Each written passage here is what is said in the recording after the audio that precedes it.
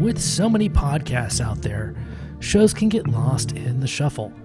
That's why we implore you to check out Too Many Captains.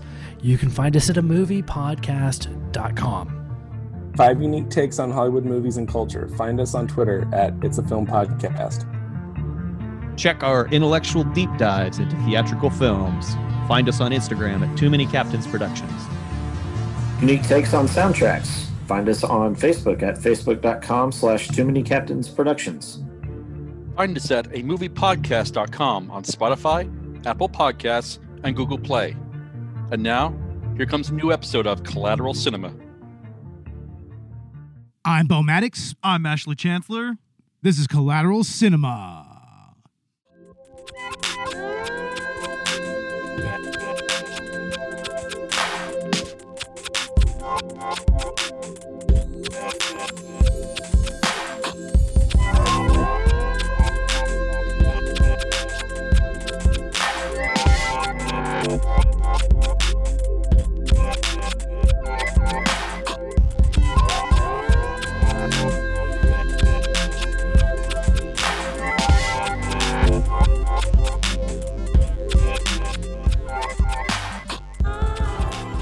Welcome to Collateral Cinema, the only movie podcast that matters, where we focus on good movies, bad movies, and everything else in between in the world of cinema.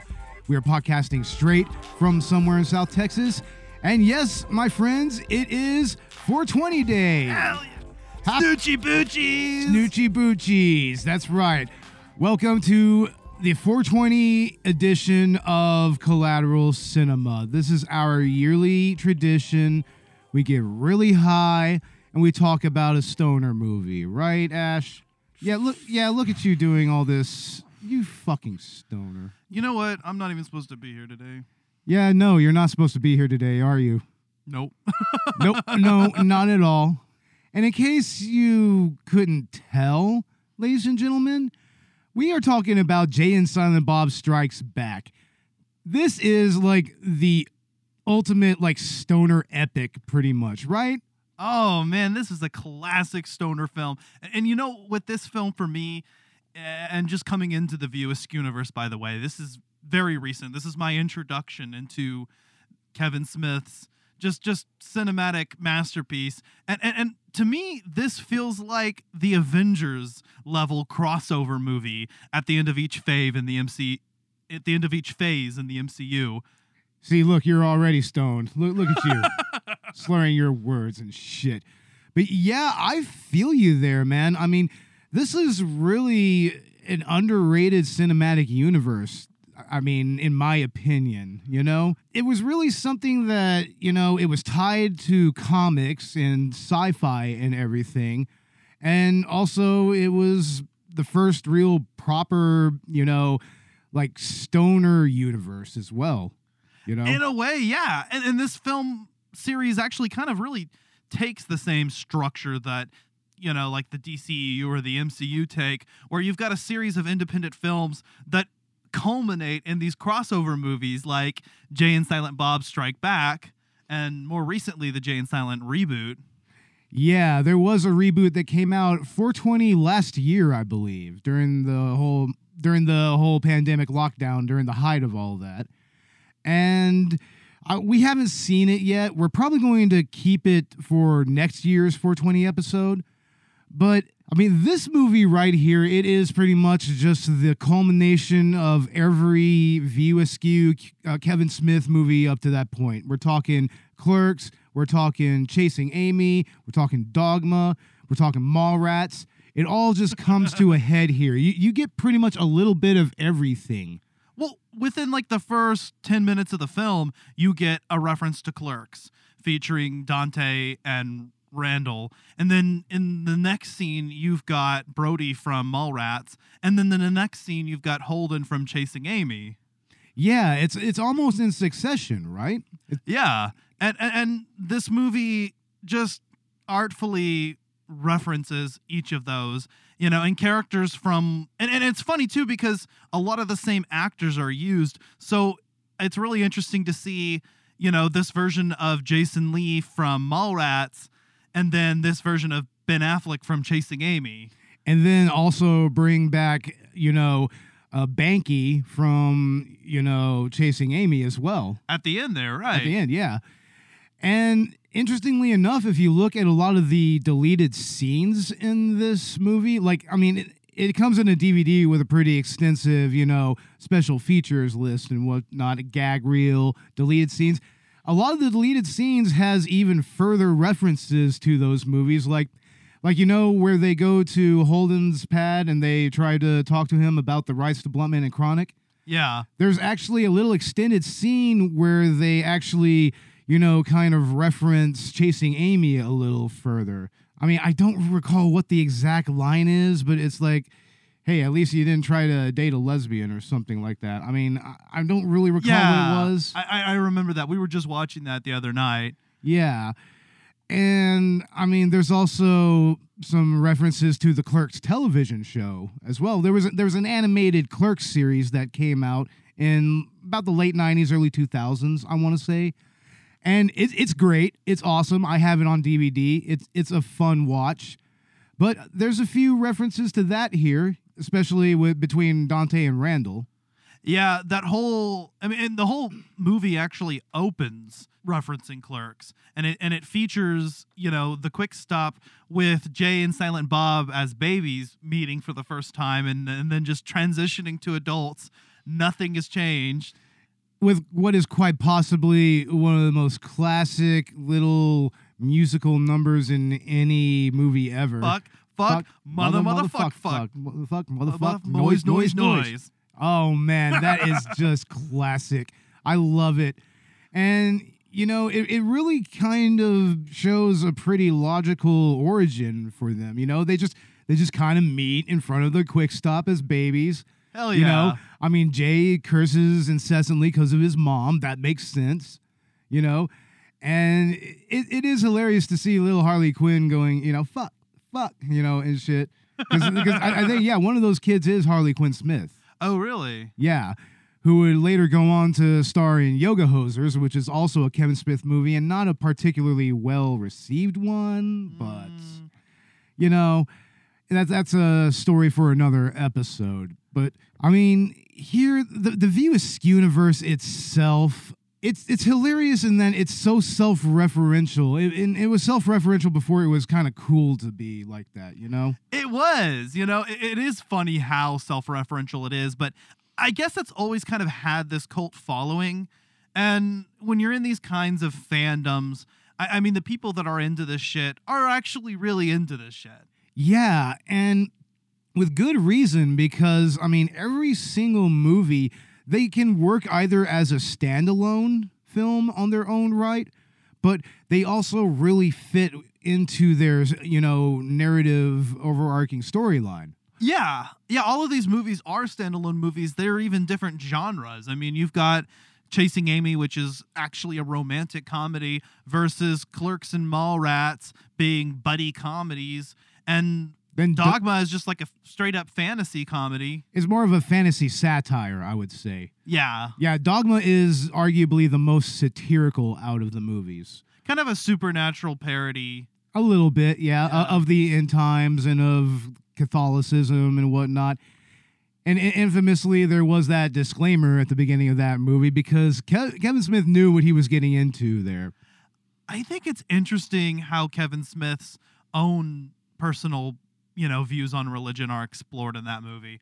And we'll probably have more to say about that if we ever do a full movie on Dogma. Yeah, we'll do a episode on Dogma somewhere along the line. But, I mean, yeah, Dogma is also its own really great standalone movie, even with Jay and Silent Bob there, I mean, if you actually take them out of the movie, it holds up on its own. It does. When you really think about it.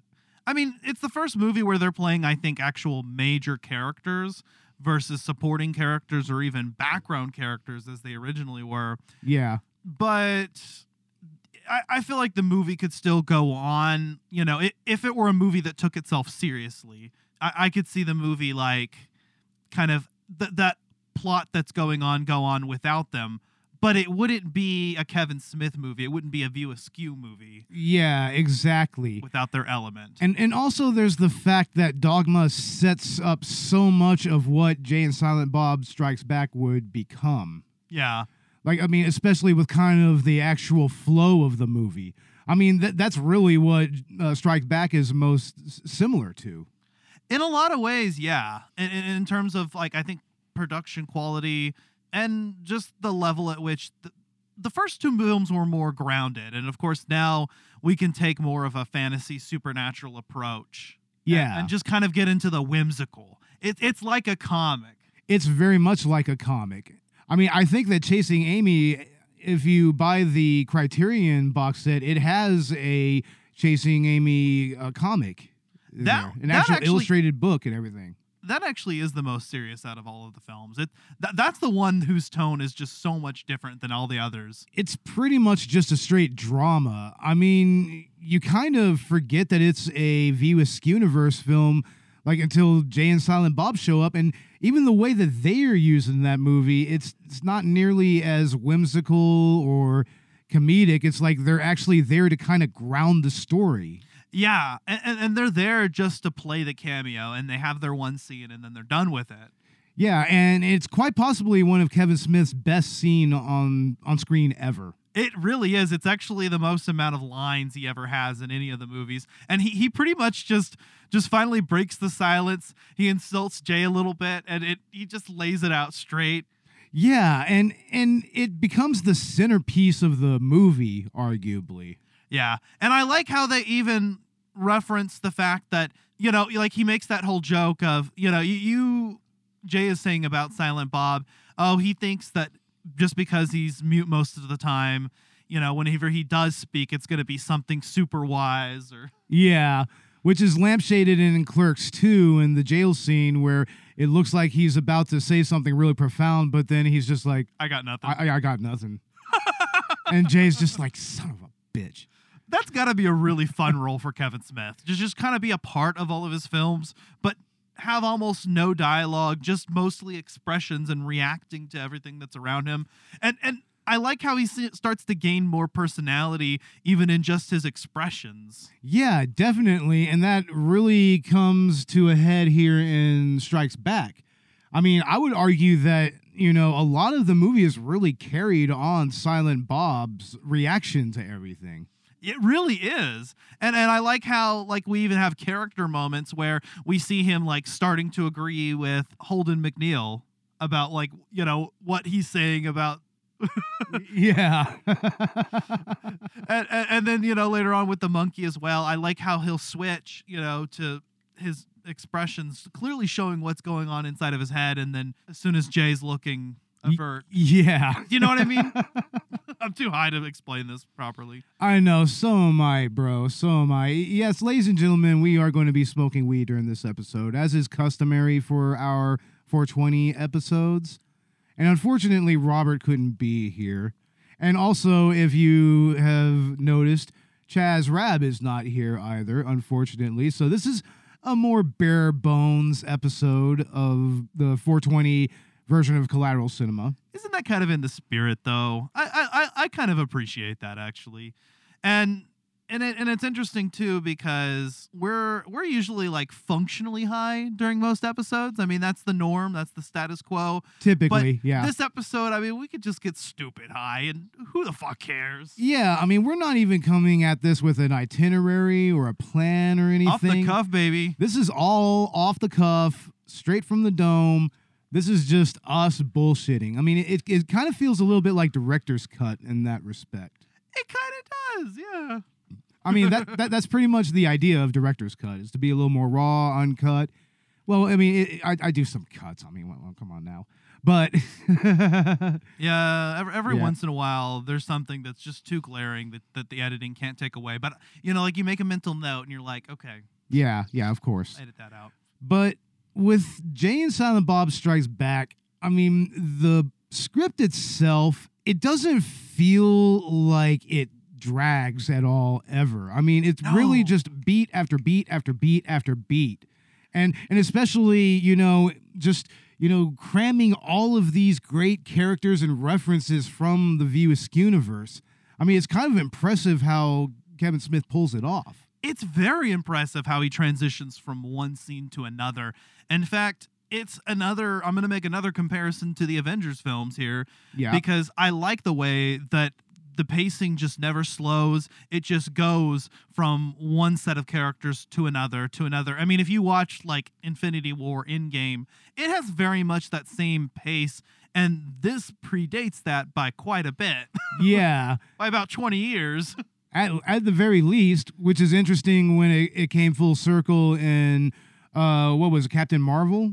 Captain Marvel. Yeah, with Stan Lee's cameo there. Yes. Oh my God. Okay. So other than Jay and Silent Bob Strike Back, I think this is my favorite film of the universe so far, but I haven't seen the reboot yet. But before that was Mallrats. And I love how in Mallrats, there's that cameo with Stan Lee, which was doing Stan Lee cameos well before the Marvel Universe was doing Stan Lee cameos. Yeah, it was truly trailblazing, honestly. I mean, what would have been the first one? Raimi's Spider-Man, right? I think so. And that was around this time that this came out, Jay and Silent Bob Strike Back. Yeah. This was right before that. Unfortunately, I don't think that Stan Lee is in this movie. I don't think that he was able to be filmed for it. Oh, he was going to be in this? Maybe. I don't know. I'm just remarking that I don't think that he shows up here. No, he doesn't. But I'm talking about he does show up in Mallrats. Yeah, of course. And it's a very classic cameo. But then in Captain Marvel...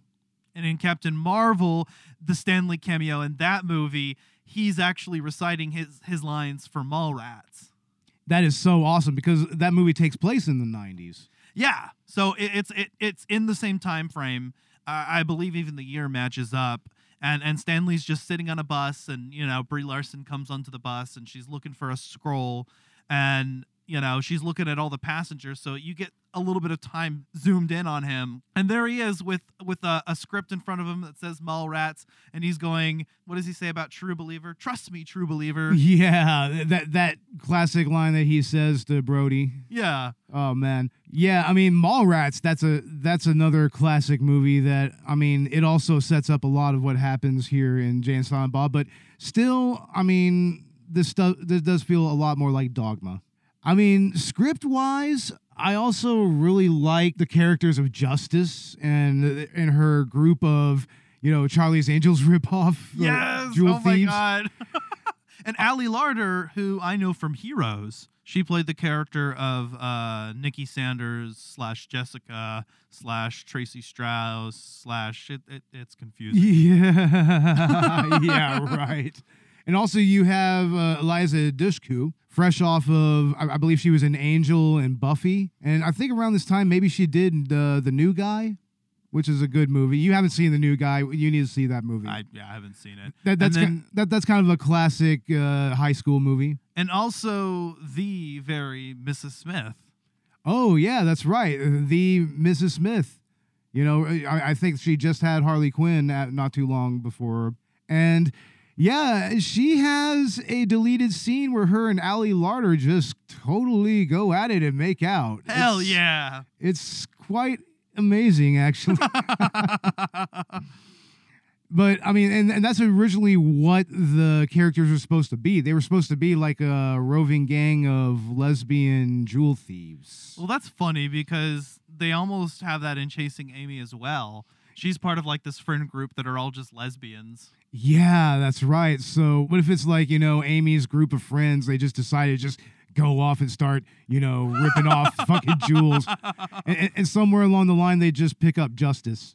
Fuck yeah. We need more lesbian organizations. Yeah, definitely. But speaking of Justice, let's talk about that character for a little bit. I mean, it never feels out of place that she's attracted to Jay. No. And a lot of that has to really do with the chemistry between Shannon Elizabeth and Jason Mewes. Yeah, there is a lot of good chemistry, and I definitely detected that from her. It doesn't feel cheesy. It just feels kind of within the movie's own feeling, within the movie's own mood. Yeah, of course. But, I mean, to me, Justice, she adds a little bit of, light to the proceedings a little bit.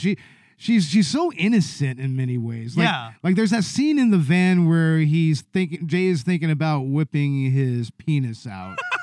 It's got both the shoulder demons, and they're like, "We kicked the angel's ass," and then the angel shows up. Yeah, the angel has a big old black eye. Yeah. And then like, I'm gonna find these little fucks that fucking tried to beat me. I'm gonna beat the living shit out of them. But yeah, I mean, in the end, Jay starts acting smooth. But you know what's amazing is like he can act Jay as fuck, but she's still all over him. Yeah, they're honestly a perfect match. He finally found someone to put up with his bullshit besides Bob. Yeah, right? He pretty much found his female Bob. Yeah. It's like the perfect Bob for him. But yeah, he calls Bob what? His hetero life mate? His hetero life mate? Yeah. Hell yeah. That makes sense. And that's very much the dynamic that I believe Kevin Smith and Jason Mewes have off screen as well. They are longtime best friends. And they really look out for each other. I mean, Kevin Smith wouldn't even do Clerks 2 with Jason until he cleaned up. Like, he had to clean up. That had to be a stipulation.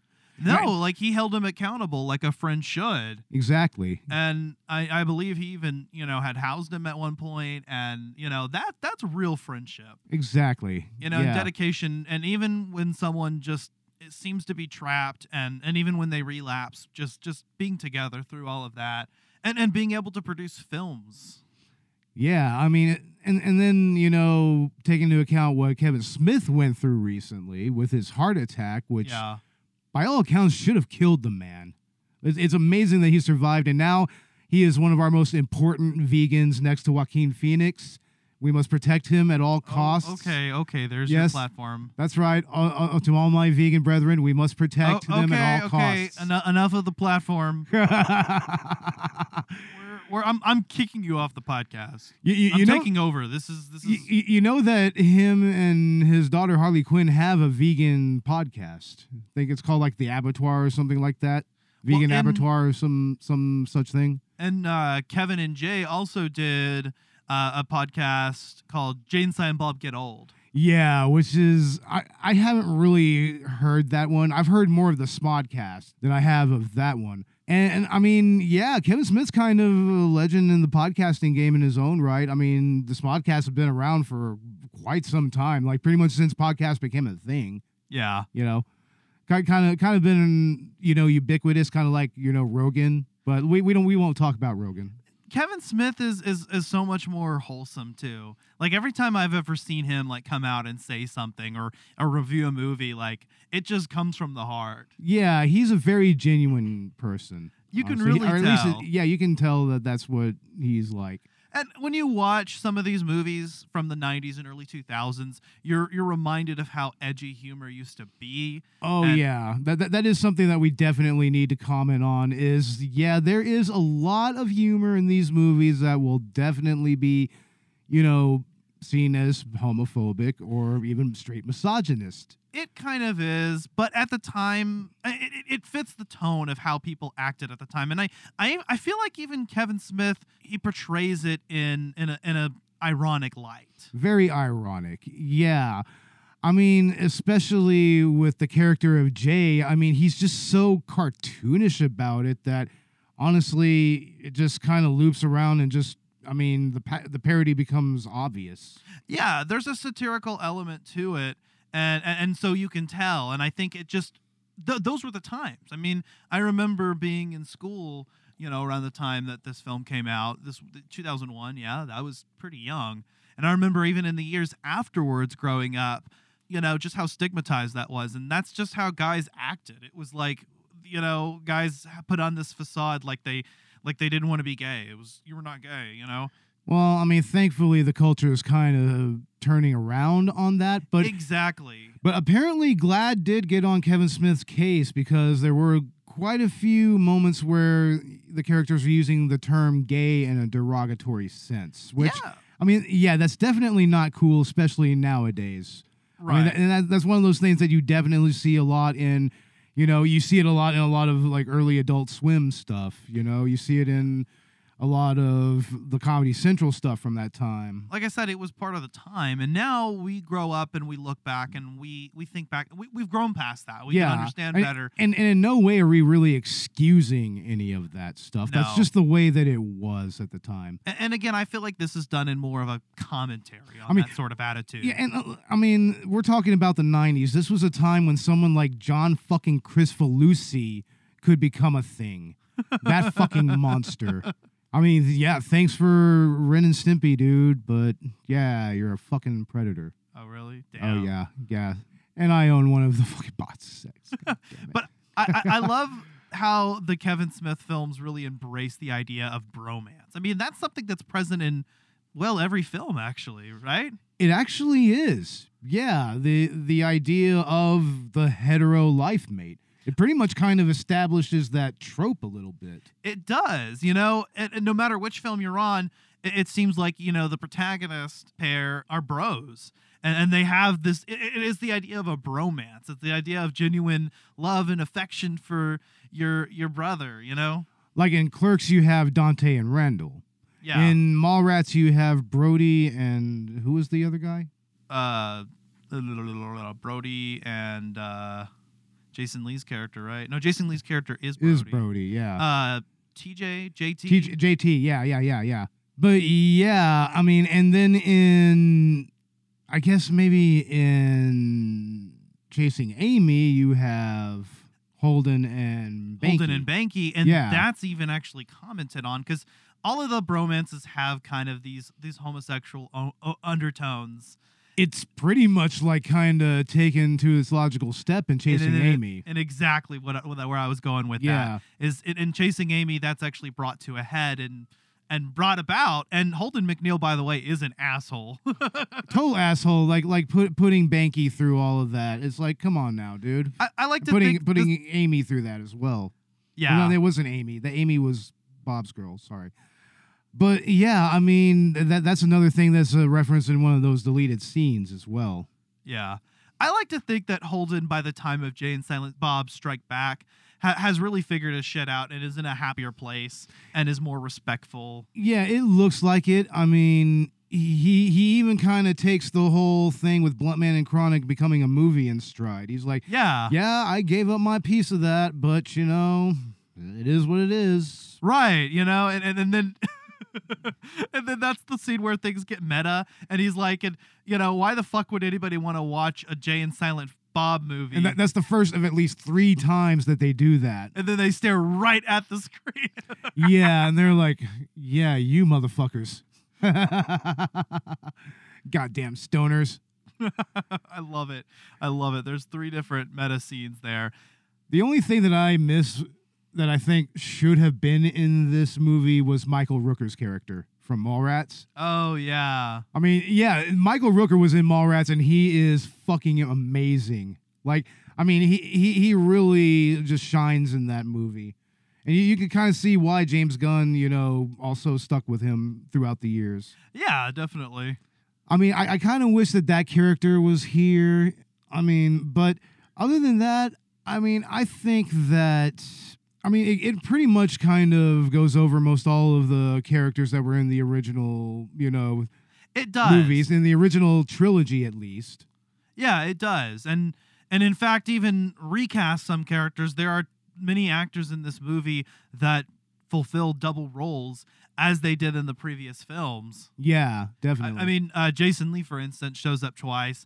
I think Ben Affleck only shows up the one time, but I think Ben Affleck references Ben Affleck, so... Yeah, it would have been funny to have his character from Mallrats there, but then again, he was probably rotting away in prison for what he did. Yeah, Matt Damon wasn't in this. No, I'm not talking about Matt Damon. I'm talking about Ben Affleck from Mallrats, his character from know, Mallrats. But I'm moving on to another point. Oh, okay. This is me jumping because God I'm high. damn it! No, I'm high as well, and you're confusing me. I don't like this. No, but Matt Damon wasn't in this, right? No, yeah, he was. He was? Matt Damon was in this. Was in Silent Strike Back? Yeah. Where? You know, God damn it! What are you fucking getting at? You're tripping me out, dude. I'm not cool with this.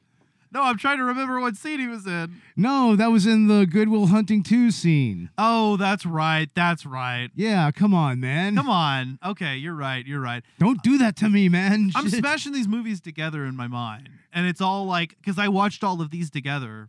Yeah, but now I forget what I was going to say. God damn it, Ash. Look what you've made me do. This is where the podcast derails. Yeah, of course, because, you know, marijuana affects the memory, ladies and gentlemen. Miramax is starting production this Friday on Blunt Man and Chronic. Does it say who's playing us in the movie? I'm sure it'll be Ben Affleck and Matt Damon. You know, they put them in a bunch of movies. Jay and Silent Bob are here. Jay and Silent Bob movie? There's a movie being made you two were the basis for. What? And these two guys from Jersey are on a mission. We gotta stop that stupid movie from getting made. Come on, Silent Bob. We're going to Hollywood. If they can manage to get there. How come we ain't getting no rides? Because you're doing it all wrong. Hey, all the hitches do this. It's the first rule in the book. Do you follow the book too? I live my life by it. You live by the book? Well, you picked us up, didn't you? I gotta. All right. What are you doing? Whoa! We keep our eye on the prize and let nothing distract us. She's a machine, the kind you wanna ride, feels like a dream. My friends and I are on a road trip. Your friends, huh? Where they at? What the? Watch the language, little boy. There's females present? No! Is Hollywood ready for Jay and Silent Bob? Hey! The real Jay and Silent Bob are breaking into show business. I hate how fake Hollywood is.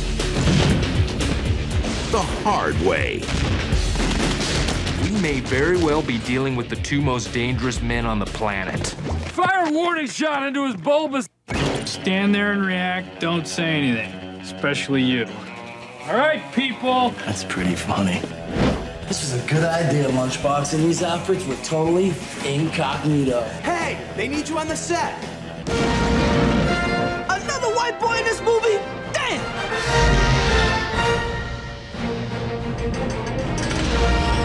Whoa! Jay and Silent Bob strike back.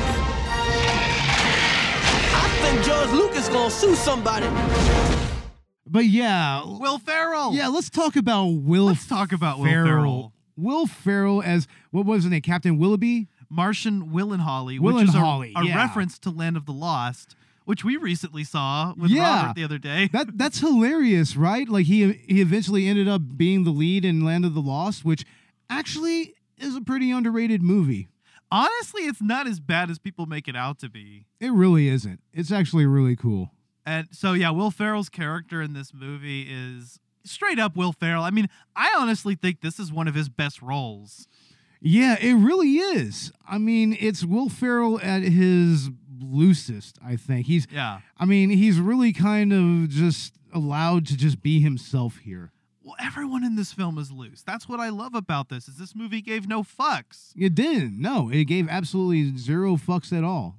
And Will Ferrell, he plays a federal wildlife marshal, and he shows up because of the whole conceit with the jewel thieves. They have Jay and Silent Bob, either patsies, thinking that they're like animal liberation activists. Oh, I bet that gave you awesome. a hard on. Yeah, though. hell yeah. Animal Liberation Front, I guess, or something. I probably shouldn't. But yeah, no.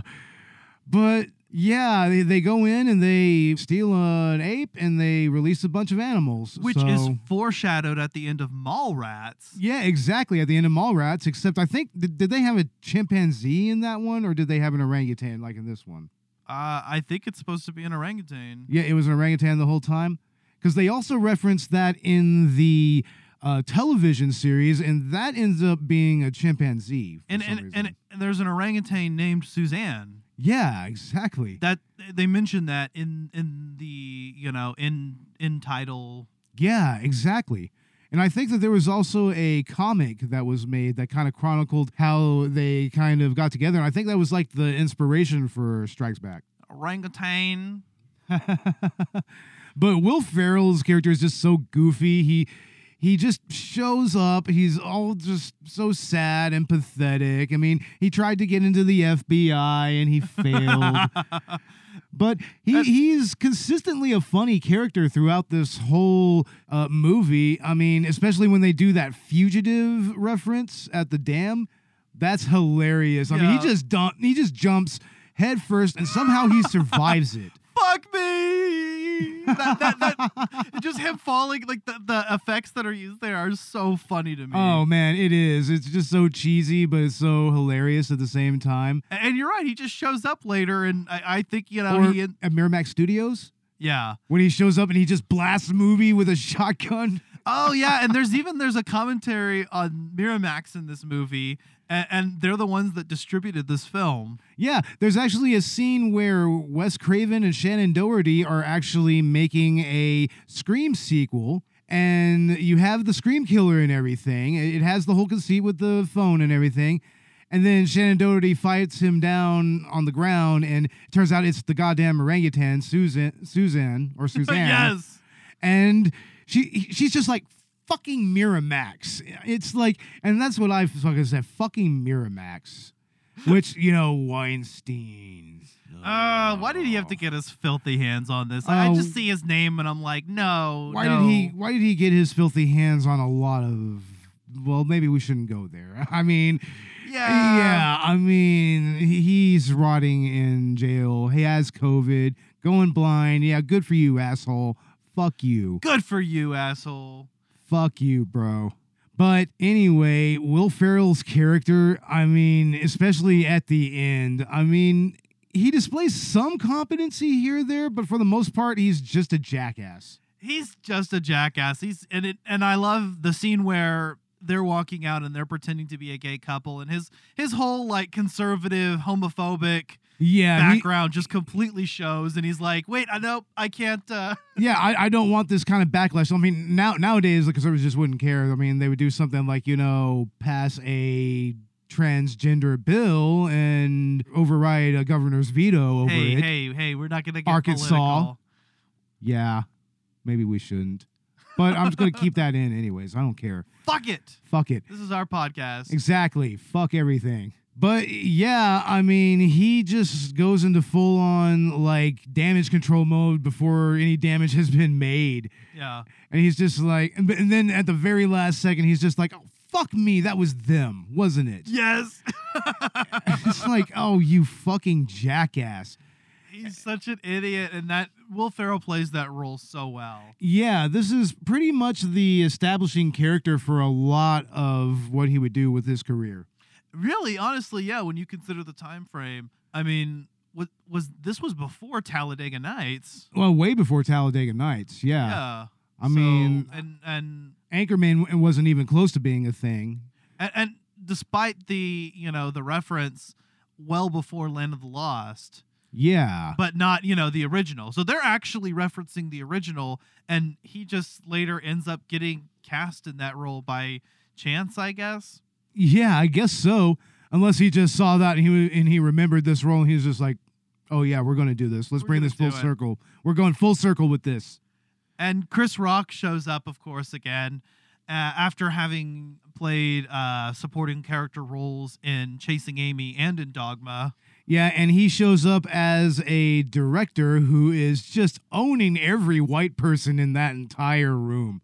Owns every one of them. I love it. Especially poor Jamie Kennedy. Oh, man. He just runs him through the fucking gutter. Like, oh, Jesus Christ. But I won't lie, it feels a little justified. It feels a little justified. I mean, yeah, we're not going to get into that either. But yeah, I mean, Chris Rock, he plays that role perfectly. And Chris Rock plays the militant black person role a little too well. I mean, well, obviously, of course he is. Of course, in Chasing Amy, that was only a persona, right? That was his public persona. I think so, yeah. But I mean, we also see a legendary fucking performance by Mark Hamill as Cockknocker. Yes, Cockknocker. Let's talk Fuck about yeah. this for a second, because they managed to get on set. They take out James Vanderbeek and Jason Biggs, who, yeah, the fucking Dawson. They had the Dawson in this fucking movie, which is amazing. And Like, they reference that. yeah. And Robert, if you're listening, that fucking Dawson, man. Robert, you better be listening to this shit because you're not here to smoke weed with us. Yeah. And also, hand me that fucking bong. God damn it. Motherfucker. Okay, yeah, I mean, that is fucking hilarious, dude. I mean, he just fucking blasts through the fucking wall. He has his big ass fucking hand, and his lightsaber is a goddamn dildo. It's like, oh no. And of course, they have to put on the screen, hey kids, it's Mark Hamill. Yes. Which, I mean, of course, as if you couldn't tell just by his voice. I mean, he almost has that Joker quality to his voice there. Yeah, that's why I'm saying we talked about this earlier, they need to do a Bluntman versus Chronic animated film. Yeah, and have Mark Hamill be Mark Hamill like be we the said voice. earlier. I agree wholeheartedly, because Mark Hamill is amazing here.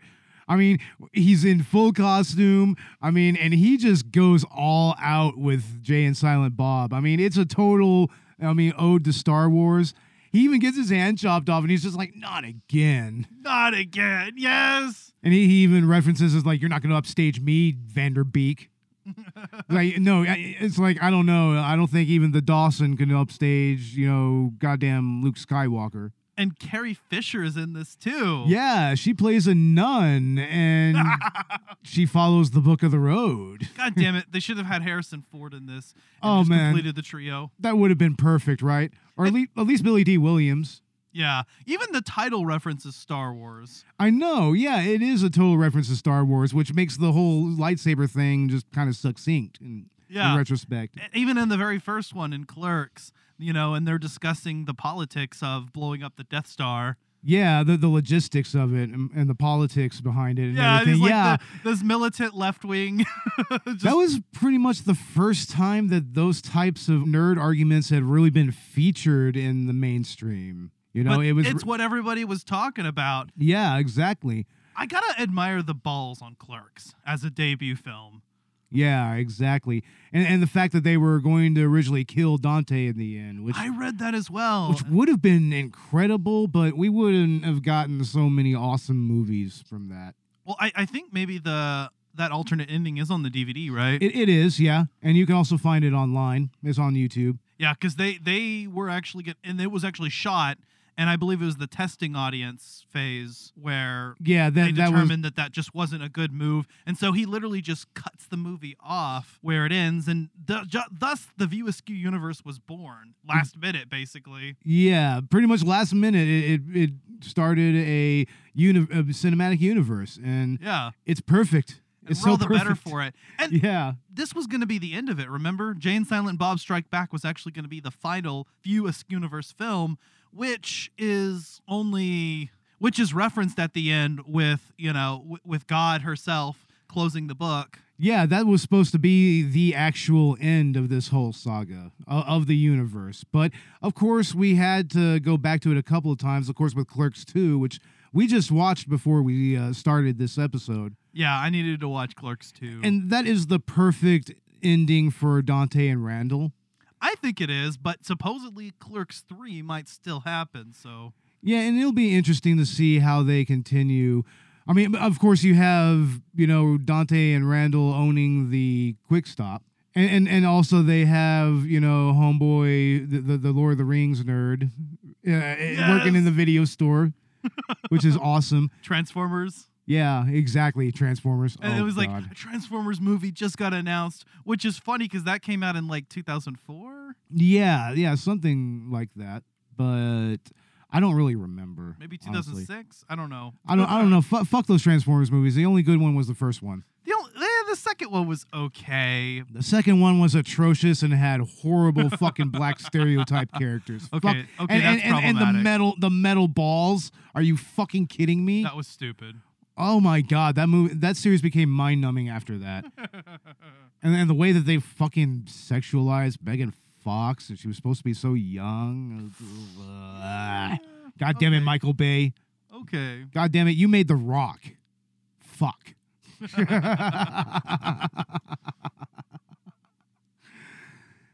But anyway, yeah, I mean, I love the way that this movie ends. It's kind of perfect. I mean, during the whole fight between Justice and the rest of her crew, you know, I mean, Banky and Jay and Silent Bob, they pretty much negotiate a deal. They get half of the money that Banky makes. And so the movie premieres. It's kind of a fucking piece of shit, but even so, they make bank and they decide, for one, they're going to party with Morris Day and the Time, and two, they're going to show up at kids' houses and beat the fuck out of them. Oh, not just kids' houses. They beat up a priest. They beat up like a fucking like a business executive. They fucking beat the fuck out of everybody. Everybody that talked shit about them. And honestly, I would love it if it hasn't happened already, if Jay's post on the internet that he makes at movies, you know, you are the one who are the ball lickers. You are the ones that are the ball lickers. If that's not a copy pasta, like, I will just, you know, turn off the internet forever, because that has copy pasta written all over it. It's got to be a copy pasta. I mean, you know that if somebody actually posted that, that's exactly what it would become. It would become copy pasta, like, immediately. And that's another thing to talk about here, is how it really kind of approaches the internet for the first time. This is really one of the first times that we see internet fandom as we kind of know it. And what's interesting is that scene where Holden explains the internet to Jay and Silent Bob, because it kind of feels like Jay and Silent Bob were just literally, you know, just taken out of the 90s and just stuck right into the mid-2000s. You know, and the internet is becoming a thing. We're maybe a few years away from something like IMDb, something like, you know, Facebook or YouTube, you know, where movie reviews are proliferated and everything, or Rotten Tomatoes. You know, I like what you said about how it really does feel like they plucked Jay and Silent Bob out of the last film that they were in, and they just hopped to the present time, and they're catching up on all of it while they're introducing it on screen, you know. And it's like, here's the internet. And I love that this is getting more into culture that I understand, that I remember. Yeah, and it's really that sort of fandom in its infancy. And it shows that even then it was toxic as fuck. It's always been toxic as fuck. Always has been. In fact, back then, you know, there still was a visible dark web. Yeah, there was at that time. But also at that time, the clear web was still pretty much an anarchic fucking free-for-all for a little while there. So it really was. It's pretty much what eventually condensed into 4chan, when we all know how that went. Okay, yeah, here we go. You know, the hacker 4chan? Here's Ben Affleck and Matt Damon. Yeah, Ben Affleck and Matt Damon reprising their roles in Good Will Hunting for Good Will Hunting 2. What is it, Gone Hunting? Hunting season or something like that? To be honest, you know why I didn't remember this? Because I didn't understand this reference. Yeah, it's like you really have to see Good Will Hunting to get it. Honestly, I don't know if you've seen that movie. It has Robin Williams in it. I have not seen it, so that's why I didn't understand the reference, and that's why I forgot Matt Damon was in this film. Yeah, I mean, their scene here is, I mean, they're just really just kind of ribbing each other for some of the movies that they made. Like I think Reindeer Games is brought up at one point, and Affleck is just like, you know, you see, that's just mean. And that makes me really anxious to see how they reference that in Reboot. You know, the whole fucking Batfleck thing. I know. I that has to be touched on, because I know part of them. We haven't seen it yet, but I know the part of the movie is that they're making a Bluntman versus Chronic movie in universe, which is obviously an homage to Batman v Superman. Yeah, obviously. And of course we have, let's go ahead and touch on this real quickly, Morris Day and the motherfucking Time. The greatest motherfucking band in the world. The Time sucked ass, and you know it. Hey, fuck you. No, Morris Day and the motherfucking Time. No, I'm just referencing Randall. That motherfucking Jungle Love. No, that's actually badass. I love it. I mean, yeah, that's a fucking badass performance. It's like, I would love to go and see Morris Day and the Time if they're still around, because that, you know, that's going to be a great show. Just based on that shows me that is just a good time. Get a few drinks in your system, maybe smoke a doobie, and have some fucking fun. And it's perfect in this movie because it so fits into that type of humor that the Askew universe is known for, and that type of referential narrative and everything. That reminds me, Bo. Hand me the blunt. Put that shit in my hand. If that money doesn't show you owe me, yo. Or I guess we don't have a blunt. We'll just... Oh, my God. Fuck. Motherfuck. Noise. 1, 2, 1, 2, 3, 4. Noise. Smoking weeds. Doing coke, drinking beers. Rolling fatties, smoking blunts. Who smokes the blunts? We smoke the blunts. Rolling blunts and smoking... let me get a nickel back. $15, little man. Put that shit in my hand. If that money doesn't show, then you owe me. We'll just use the bong instead. I think that maybe now would be a good time to go into final thoughts. So, bitch. Don't you bitch me? What the fuck? Don't you give me sass, man. This is 420. We don't do sass on 420. See, now if Chaz was here, this shit would not be happening. If Chaz was here, this wouldn't happen. The beauty of this being a 420 episode is we do whatever the fuck we want. Oh my God. Yeah, happy 420 to me, I guess. But yeah, what are your final thoughts on this movie, man? Oh man, classic stoner movie. This is literally the perfect movie to watch. It really is, man.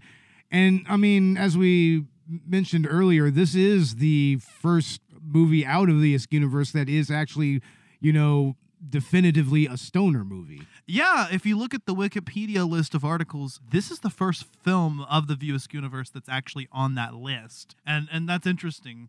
Yeah, and I mean, what do you think about the impact of this movie on like stoner culture? Not even on just stoner culture, but just culture in general. Because even my dad was aware of it, and my dad was like, my dad said he loved Jay and Silent Bob, and he was totally not a part of stoner culture. He told me it was a tier above South Park for him, and he loves South Park. Wow, really? Above South Park? Yeah. That's fucking awesome, actually. But in terms of stoner culture, I mean, I feel like this kind of helped define that because a lot of stoner culture of our generation grew up on this shit. Yeah.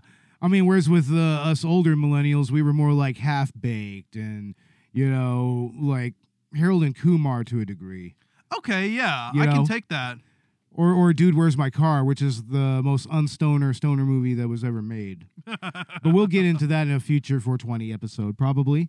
But, yeah, I mean, you think that this is definitely a movie that you would recommend? I mean, needless to say, come on now. This is a fucking amazing movie. Honestly, this is a fucking amazing movie, and this should be part of your holiday routine. I don't care what anybody says. I mean, say what you want about Kevin Smith's career after this. I mean, you could argue that this is probably the pinnacle of it, but I mean, he went on to make some interesting stuff. I mean, not all of it is all that good. Some of it is, kind of stands on its own as its own oddity, like Tusk. I want to watch Tusk. I've actually been recommended that one. Yeah, it's an interesting movie that involves podcasters. Oh, it does? Yeah. The main character is a podcaster. Oh, that's awesome. Yeah, we definitely have to talk about that. Yeah, definitely. And honestly, I want to see Kevin Smith do some more horror. That would actually be a lot of fun. I like how much he experiments with genres. I mean, we've even seen that in the View Askew universe, but especially in the period of time between what would actually be the last film at the time, which was this one, up until more recently, he's just been doing standalone projects. Here's what you do. You give Kevin Smith a Phantasm reboot or something like that. Give him Phantasm. I'd like to see what he would do with that series. I mean, it would be very interesting. It would be a very unique take on the franchise, I think.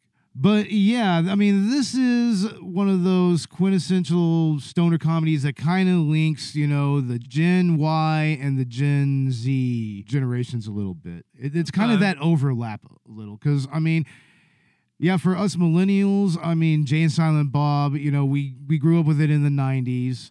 You know, I mean, I was originally exposed to them on MTV, and I think the first of their movies I saw was Mallrats. So, I mean, it's something that's been ubiquitous for all of us, and I like to think that, you know, there's something there for Gen Z even, you know? I guess so, yeah. Because even as a younger millennial, I remember some of this. I remember some of this growing up. I'm aware of the image of Jay and Silent Bob. Like, I have that in the recesses of my mind. Yeah, and I mean, it's definitely a movie that is just so much fun. I mean, yeah, it can kind of get a little homophobic. It can get a little, you know, misogynist even, but it fits within the characterization, I think. And I mean, like I said, you know, coming from somebody like Jay or coming from people like Dante and Randall, it just comes across as too cartoonish to take seriously.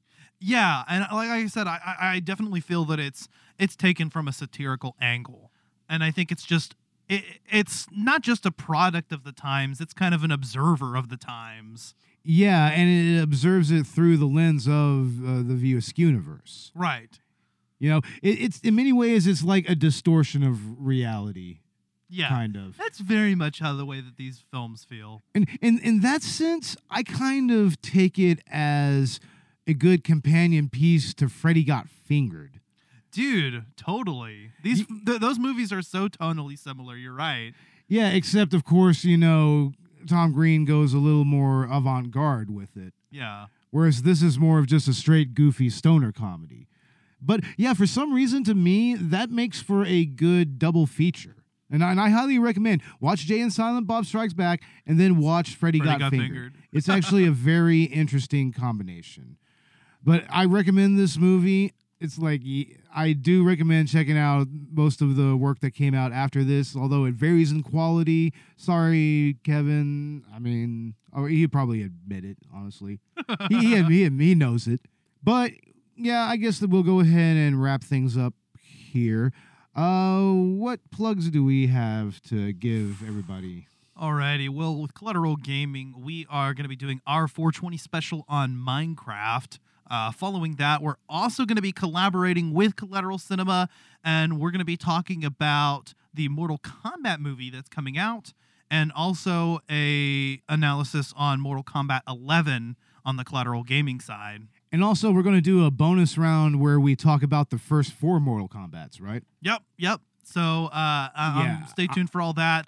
There'll also be a 420 focused bonus round.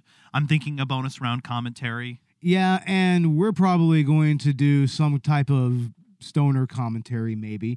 I think we were going to do like Evil Bong. Yeah, as a director's cut commentary. So stay tuned for that. I can't wait to just watch, just hearing about that, just hearing the title, Evil Bong. It is quite a thing, man. It is hilarious, honestly. And it is a Full Moon production, and it's worth every penny. It's amazing. And then she fights the Ginger Dead Man, and yeah.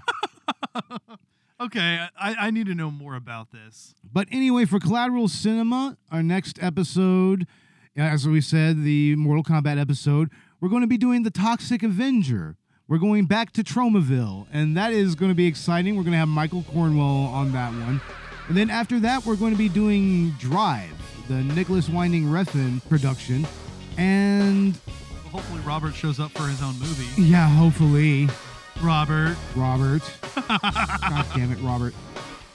And we're going to be joined by a few guests. I'm going to try to get it lined up. I mean, I'll announce that on the Twitter feed.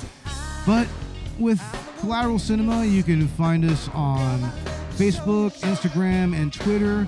Find us on Spotify, Apple Podcasts, Google Play, YouTube, and wherever else you get your podcasts. Look us up on Patreon. We have full-length movie commentaries there, and I think that we'll be doing some other content there eventually, if we get enough patrons. Right now, we just have the commentaries there that starts at $1. You can also give us $5 if you think that it's worth it.